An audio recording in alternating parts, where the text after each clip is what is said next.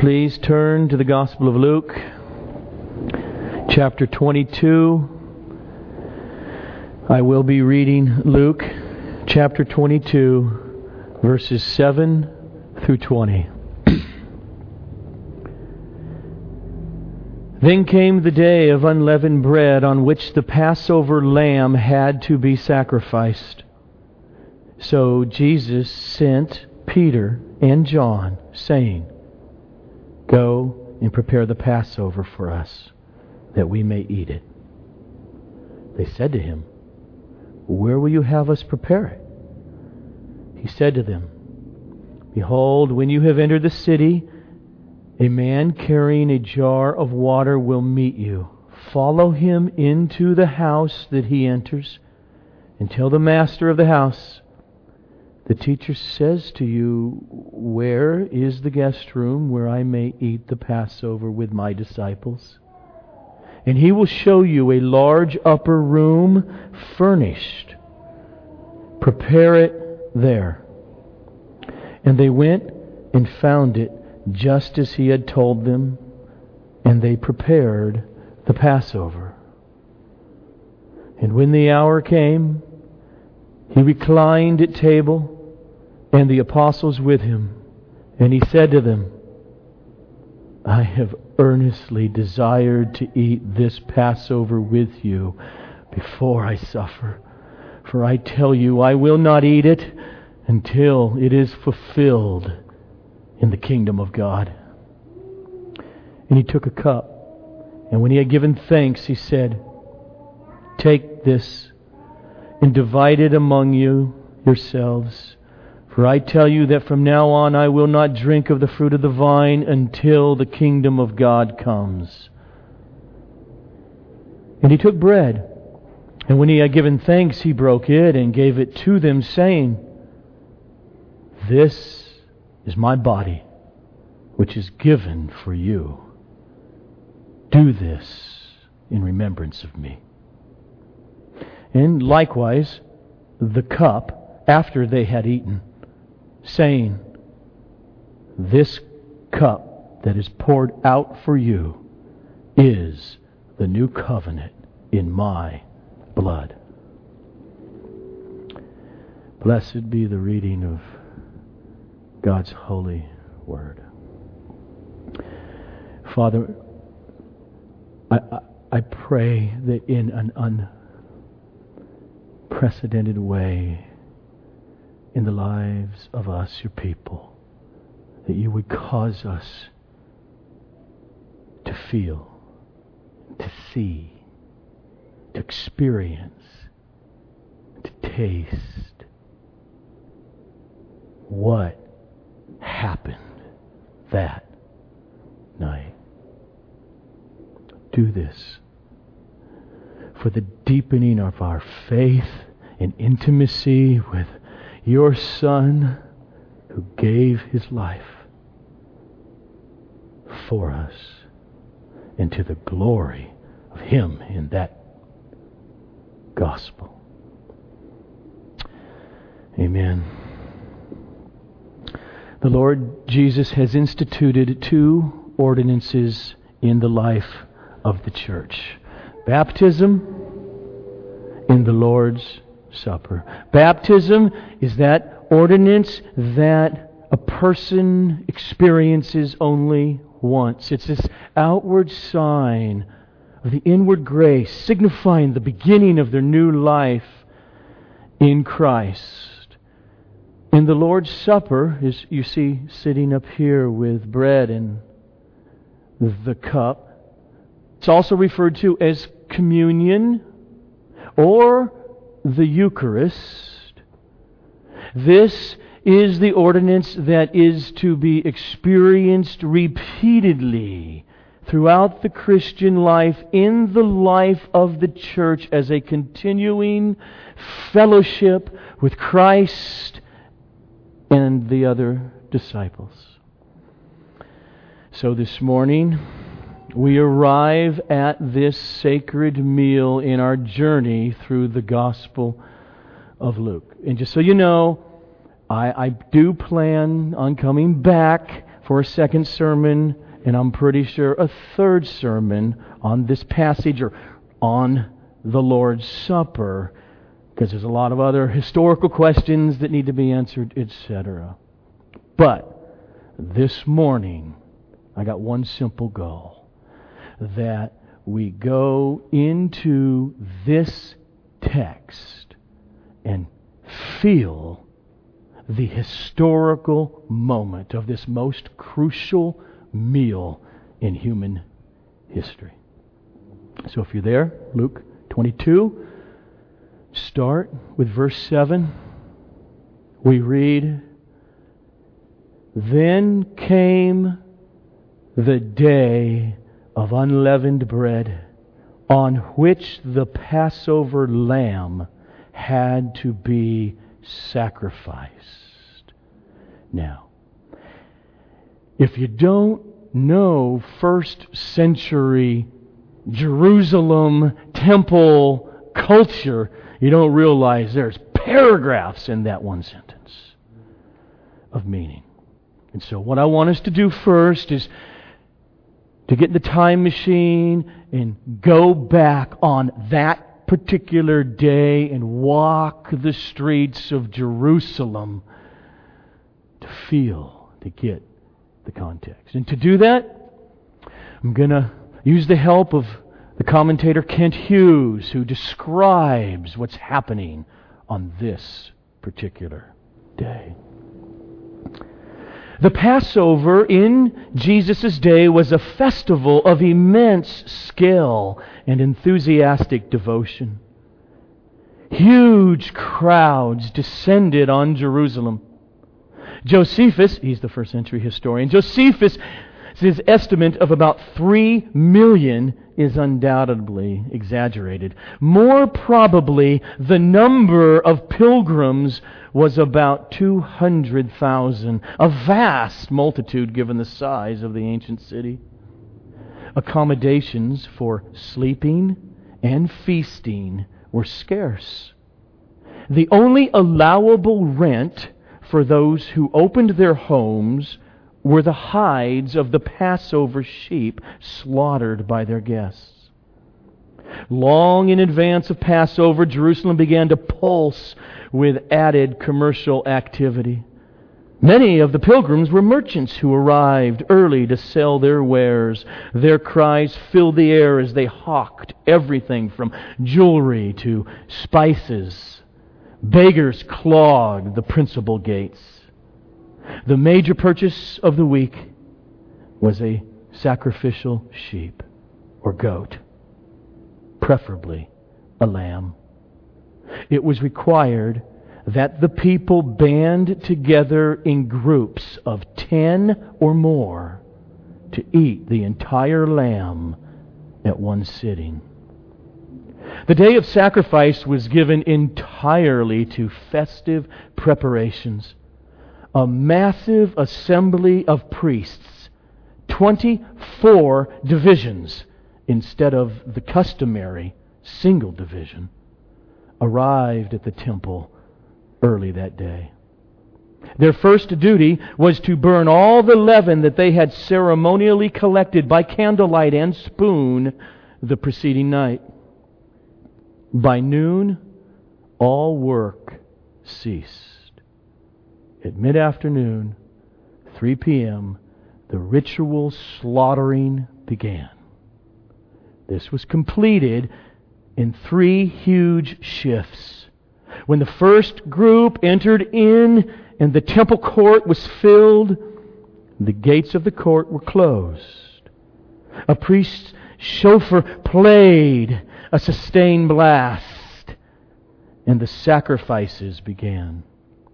The pilgrims approached 2 long rows of priests holding basins of silver and gold. Each Israelite slaughtered his own offering, and the priest caught the blood, which was then tossed at the base of the altar. As the offerer left the temple, the slain lamb and its skin was draped over his shoulder. That evening, the Passover was observed in a home or room reserved for the occasion. The lamb was roasted on a pomegranate spit. Inside, the company, dressed in festive white and reclined at tables with the leader at the head. In Jesus' time, the celebration had elements beyond the Old Testament prescriptions. There was a Seder, that is, a set order of service. The celebrants reclined while they ate because they were no longer slaves. It was the host's duty to interpret each of the foods on the table as it related to their deliverance from Egypt. The bitter herbs recalled their bitter slavery.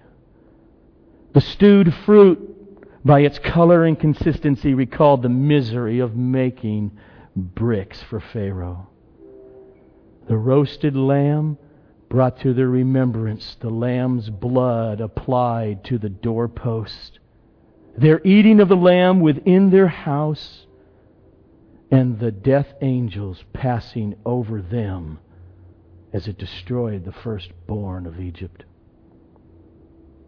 The celebration concluded late, but many people returned to the streets to continue celebrating. Others returned to the Temple Mount to await the reopening of the temple gates at midnight so they could spend the rest of the evening in worship and prayer. There's a picture. This is a picture in Luke's mind. It's a picture of what's happening in that sentence. Then came the day of unleavened bread on which the Passover had to be sacrificed.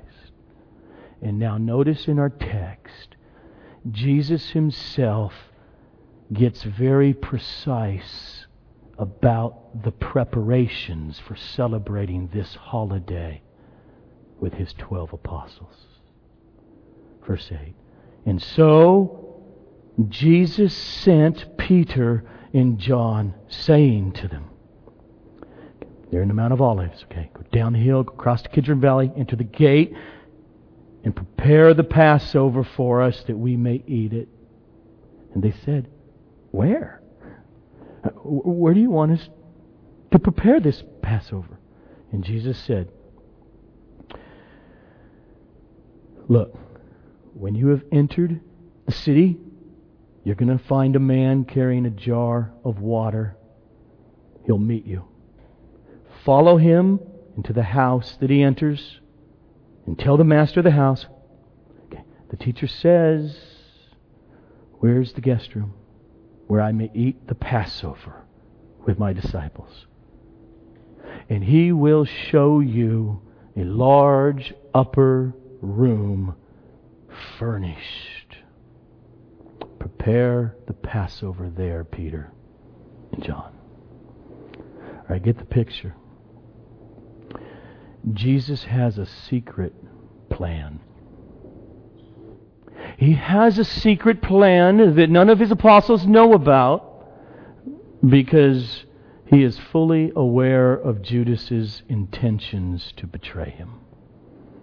And what better time to do so in a room with just 13 men celebrating the Passover?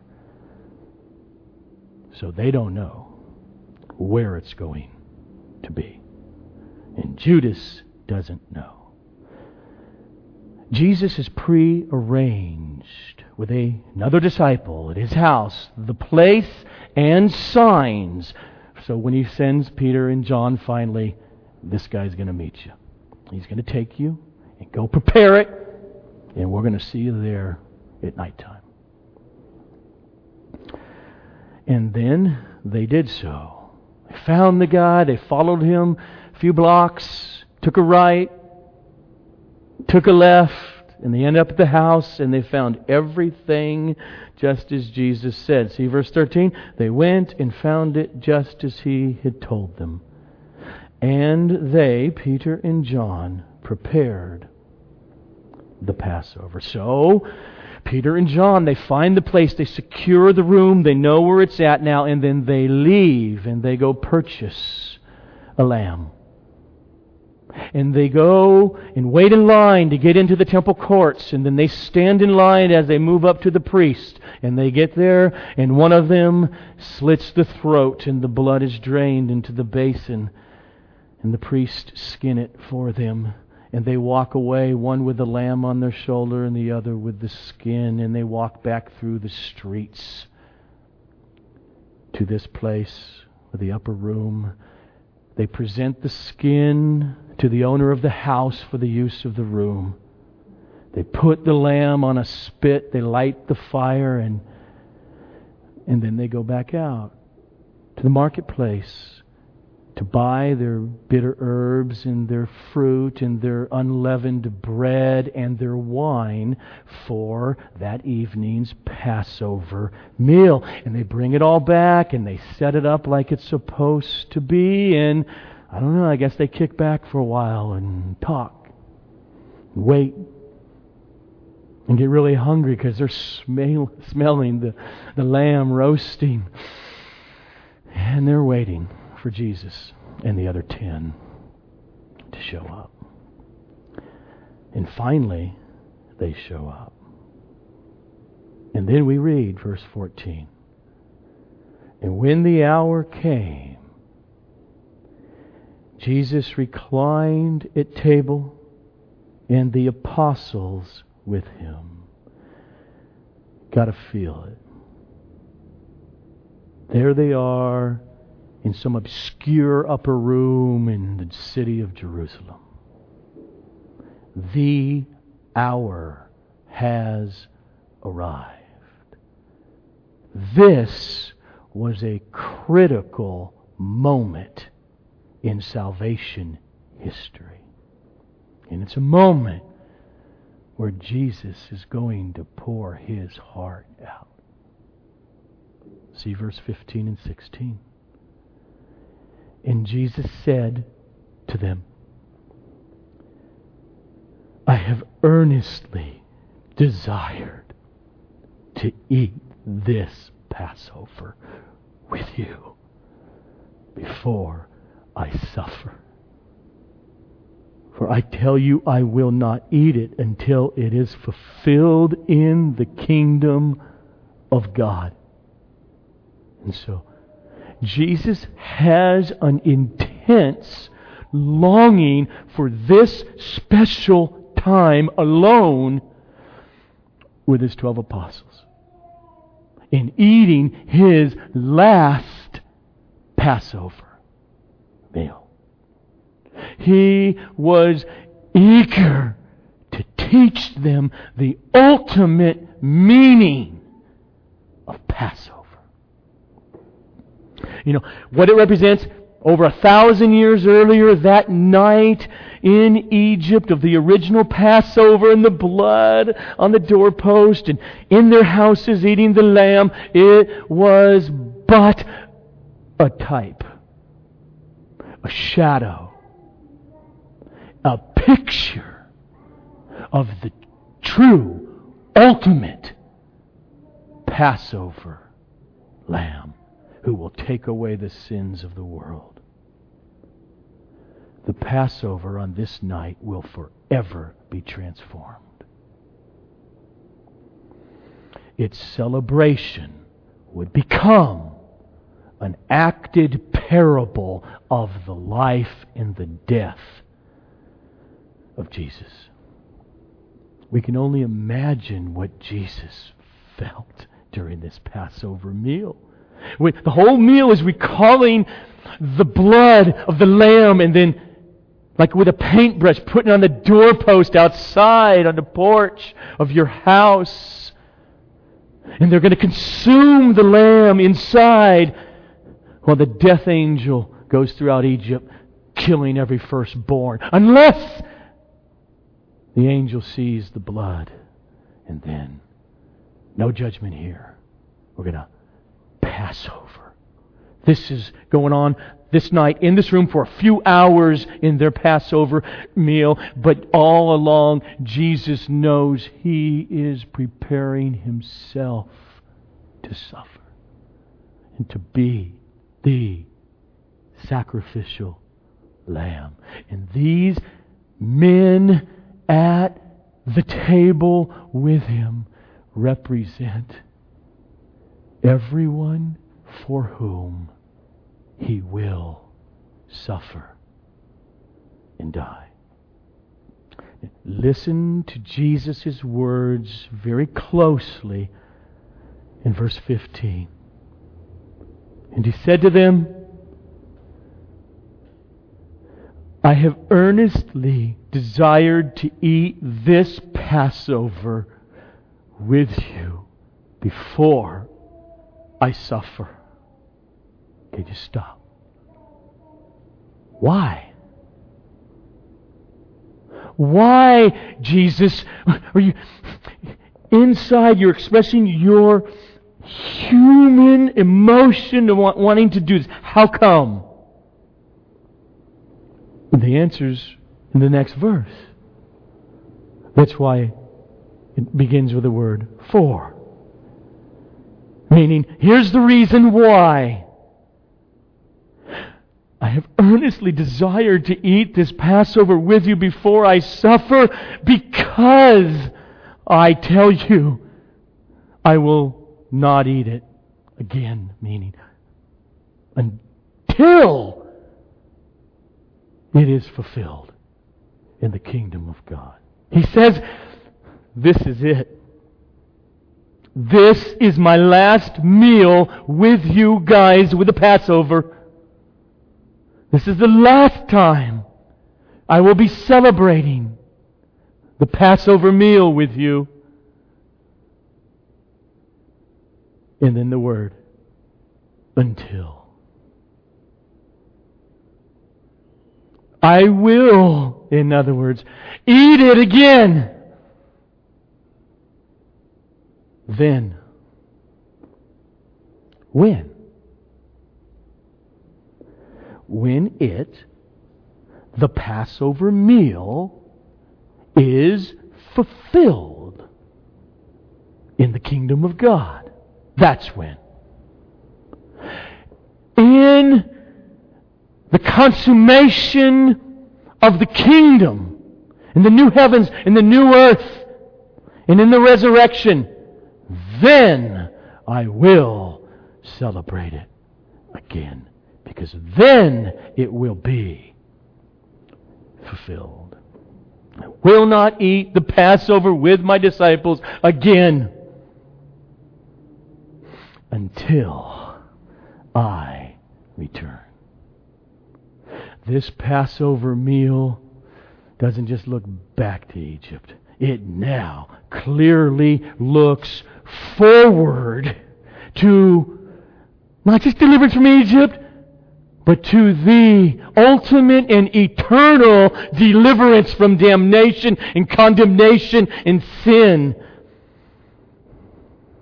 in the consummation of the kingdom.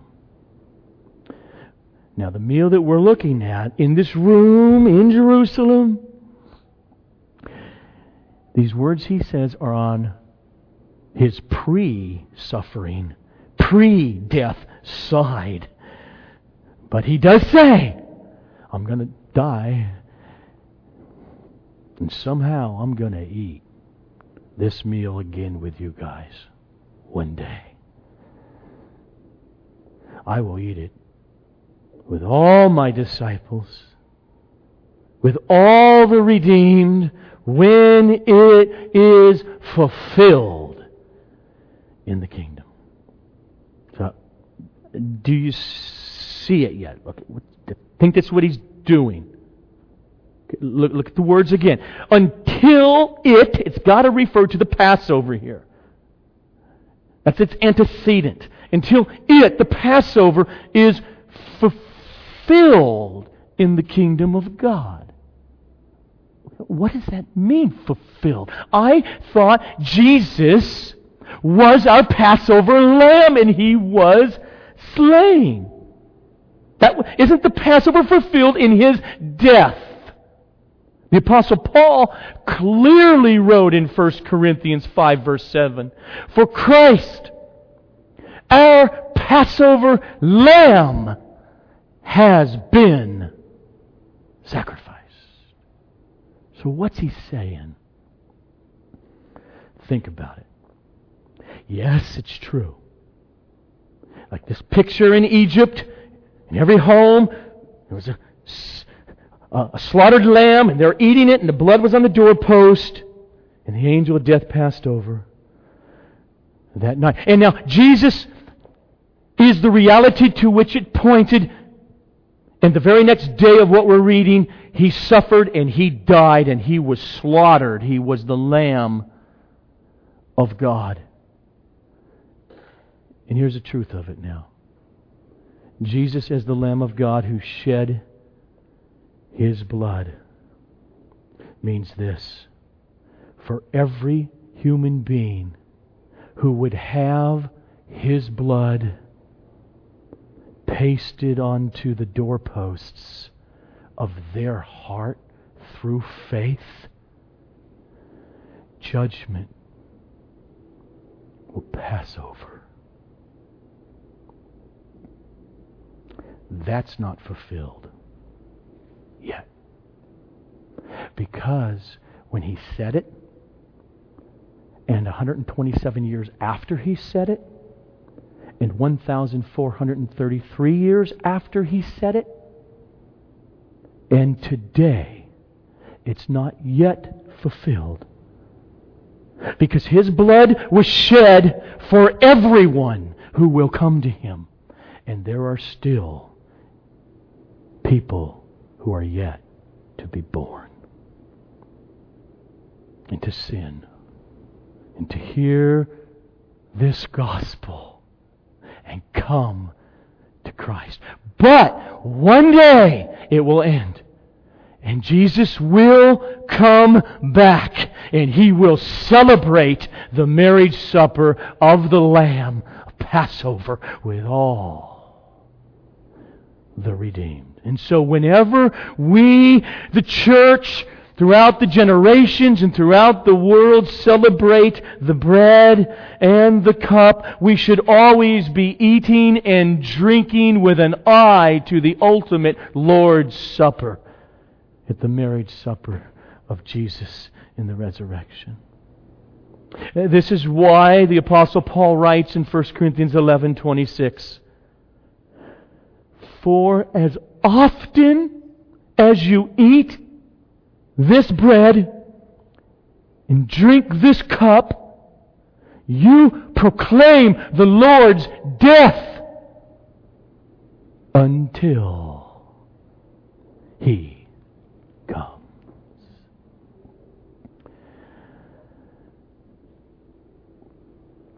Now, whether you thought about it or not, when it comes to what we're going to see now in Christ, His words over the bread and over the cup and instituting the Lord's Supper, it's not in John. John gives us a whole bunch of stuff that happened that night and great teaching.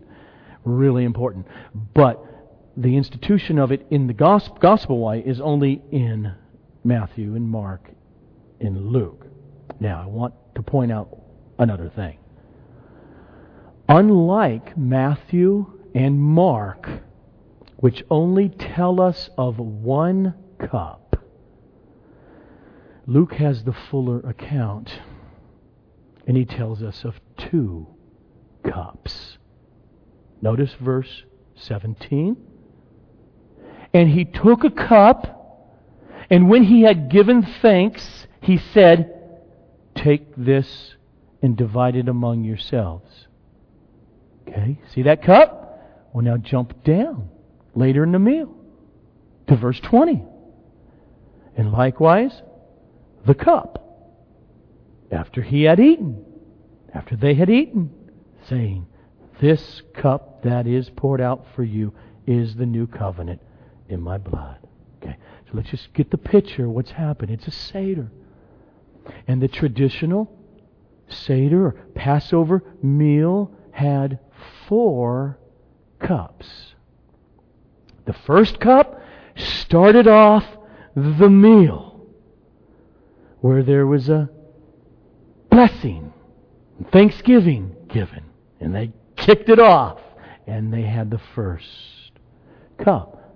Then the second cup came after the liturgy part of the explanation for why we celebrate this day every year at this time. And then they would drink the second cup and sing Hallel psalms. And then they would eat and eat and eat. And after the meal, the third cup would come. And then the fourth cup was at the end of the service where it was concluding in their singing of Hallel psalms. So there's 4 cups, okay? Get the picture. Now, at the beginning of the meal, we have already seen how Jesus opened it up. It started, okay? And he's still in that opening. And he says, I can't wait. I've been so longing to do this meal. And this, now he grabs the first cup. Verse 17. And he took a cup. It's the first cup. And when he had given thanks, he said, take this 1 cup and divide it among yourselves. For I tell you that from now on I will not drink of the fruit of the vine until the kingdom of God comes. So first, you see that phrase there, when he had given thanks. That's the Greek word Eucharisteo. Now, some of you, it's ringing a bell. That's why through the centuries, one of the names that the Lord's Supper has had is Eucharist. Eucharisteo is the word for giving thanks. And Jesus says, take this 1 cup and share it among yourselves. The body of disciples are one. They're in communion. And then again, Jesus, like he did to open it up, emphasized the future Passover meal. For I tell you that from now on I will not drink of the fruit of the vine until the kingdom of God comes. Okay, so they've done that part. We're in the upper room with them. And then what they did is they recited the liturgy of the Passover and what it's representing. And then they all drank again of the second cup. And they sang Hallel songs. And then they began to eat the supper. And the unleavened bread, which is cut into small, thin loaves, and there's no leaven in it, so it's more like wafers or crackers, was to go first in the meal. And just pick it up there in verse 19. And he took bread, and when he had given thanks, he broke it and gave it to them, saying, this is my body, which is given for you. Do this in remembrance of me. Now, they must have been really puzzled. It's going to be a little bit, at least a few days, until he rises from the dead and starts to teach them where they're going to finally say, oh, that's what you're saying. That's what you mean. The unleavened bread in the Seder represented the bread of affliction, because it reminded them of their persecution, of slavery and by Pharaoh and the Egyptians. Either turn there or listen. I want to go back to Moses for a second. This is why they're celebrating, because God said celebrate this every year. And in Deuteronomy 16, let me start with verse 2. This is how it's put. Listen up. And you shall offer the Passover sacrifice to the Lord your God from the flock of the herd at the place that the Lord will choose to make His name dwell there, the temple eventually. You shall eat no leavened bread with it. 7 days you shall eat it with unleavened bread, the bread of affliction. For you came out of the land of Egypt in haste, that all the days of your life you may remember the day when you came out of the land of Egypt. Okay, that's what the bread represents in this meal. Now, Jesus interprets the bread by linking it to His offered body, saying it represents my death. This is my body means this bread represents my body. Let me say it this way. Just be in the room.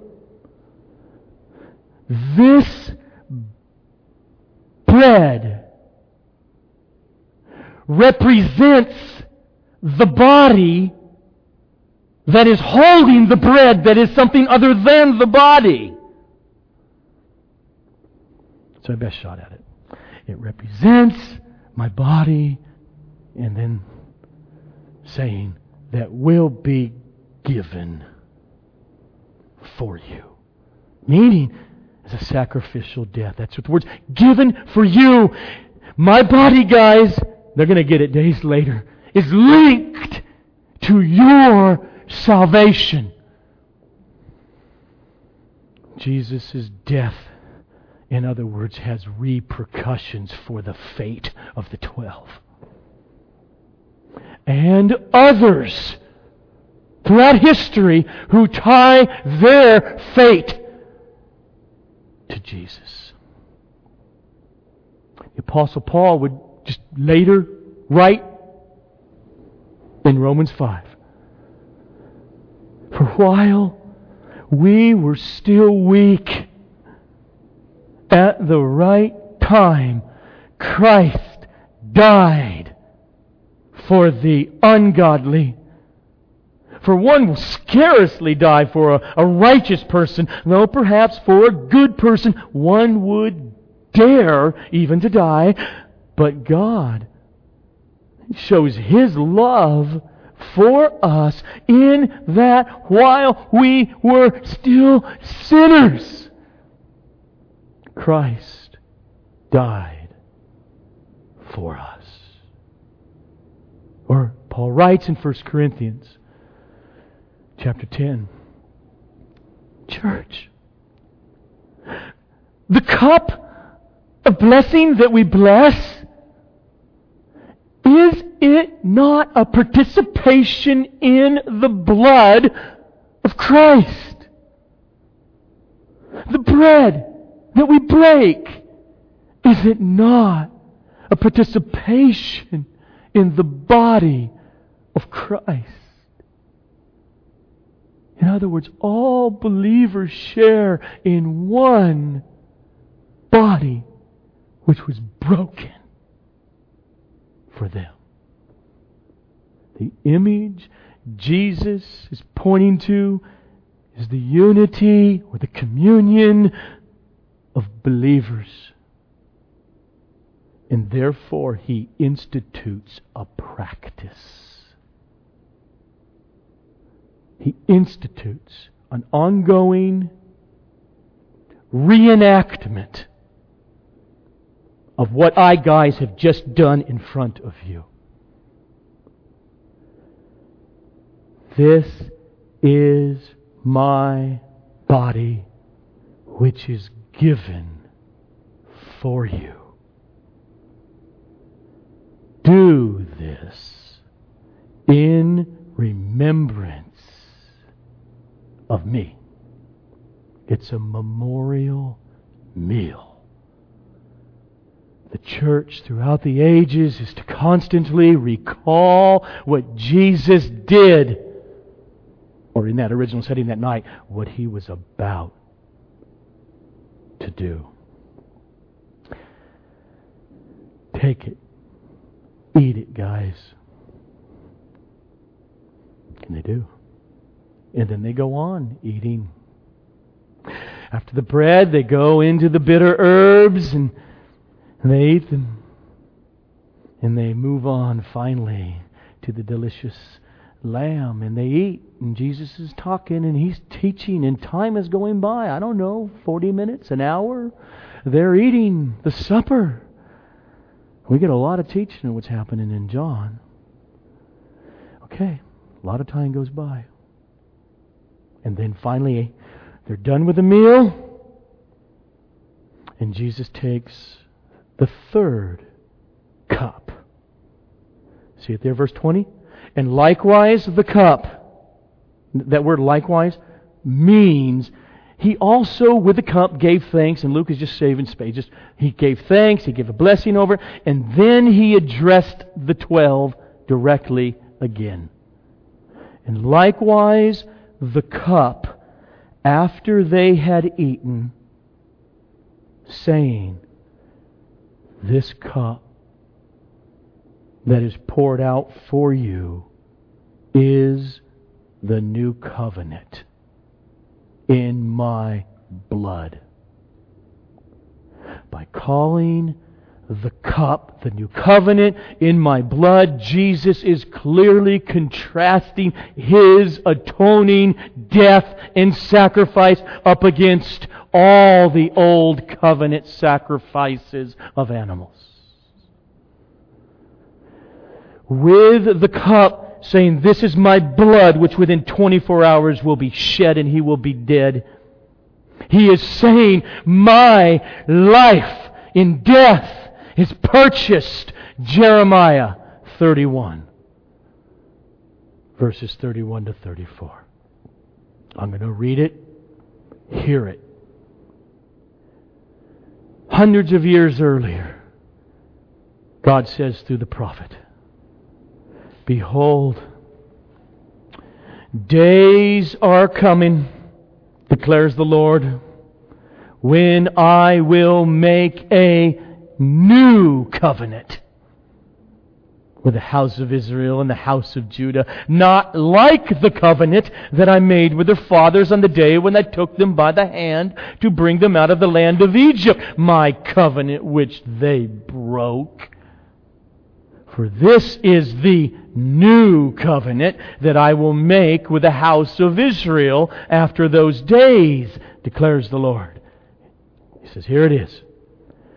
I will put my law within them, and I will write it on their hearts, and I will be their God, and they shall be my people. And no longer shall each one teach his neighbor and his brother, saying, know the Lord. New way. For if they're in the new covenant, they all shall know me, from the least of them to the greatest, declares the Lord. I will forgive their iniquity, and I will remember their sin no more. With Jesus' death, the benefits of new life of a new heart, where God's Word, His law, His righteousness is somehow miraculously written on a sinful heart. And they're different. It is His purchasing the merciful work of new birth. Of God the Holy Spirit coming into a spiritually dead, God-hating person and making them alive. He purchased the new age of the Holy Spirit. The new age of new birth and outpouring. As Jeremiah said, "For this is the covenant that I will make with the house of Israel after those days, declares the Lord. I will put my law within them, and I will write it on their hearts." Because God Himself, in the person of the Holy Spirit, will enter them. And if He does, you cannot help but have taste buds for what delights God. That's why you came to Christ. For God, who said, "Let there be light," is the one who is shown in our hearts to give the light of the knowledge of the glory of Christ to us, so we could see it and appreciate it and love it. This is my blood. Look back at Jeremiah 31. Look back at Ezekiel 32 and 36. It's going to happen because of what I'm going to do in the next 24 hours.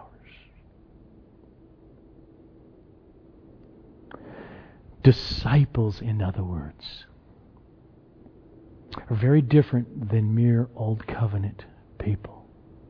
Jeremiah says, not like the Old Covenant where you broke. The difference between the Old Covenant and the New Covenant is in the Old Covenant, God gave them the law without giving them a new heart to love it. In the New Covenant that Jesus purchased, He also purchased the new heart to respond. He purchased the saving indwelling of the Holy Spirit. Disciples, like the 12 and all that they represent, are those persons who have been plucked out of spiritual death and darkness into new life. This is how Paul just says this in different words in Ephesians 2 to people who are New Covenant people now. He says, and you were, remember, before you came to Christ, you were dead in your trespasses and sins in which you once walked, following the course of this world, following demonic spirits or the prince of the power of the air. But God, being rich in mercy, because of the great love with which He loved us, even when we were dead in our trespasses and sins, He made us alive together with Christ. For by grace you have been saved. And so, disciples of Jesus are those people who hear the words of John 3:16. For God so loved the world that He gave. This is my body given for you. He gave His only Son, so that whoever believes in Him will not perish, but will be passed over. But they will have eternal life. Disciples are those who hear that gospel and they believe. They just believe. They hear it for what it is, the truth. And not only the truth, the most delicious truth imaginable to their hearts. And thus, they confirm it by getting baptized. And then those disciples, all of them, regularly keep their focus throughout their lives as a community on Jesus' substitutionary death that purchased this new eternal life. And they do so by the memorial of the Lord's Supper. Do this in remembrance of me. And so this meal, again, that we're about to share, it is both sobering and joy-filling. And so as the music plays, and we pass out the bread and the cup to all who are baptized believers, I want us all, as the music plays, to just ponder in the presence of the Holy Spirit that the 12 in that upper room with flickering candlelight sat there and they heard the Lord Jesus just hours before His horrific suffering and death. They heard the Lord Jesus unlock the mystery of eternal salvation by saying to them, "This is my body given for you. And this cup is the new covenant in my blood. It's my life over this next 20 hours for you. Do this supper in remembrance of me."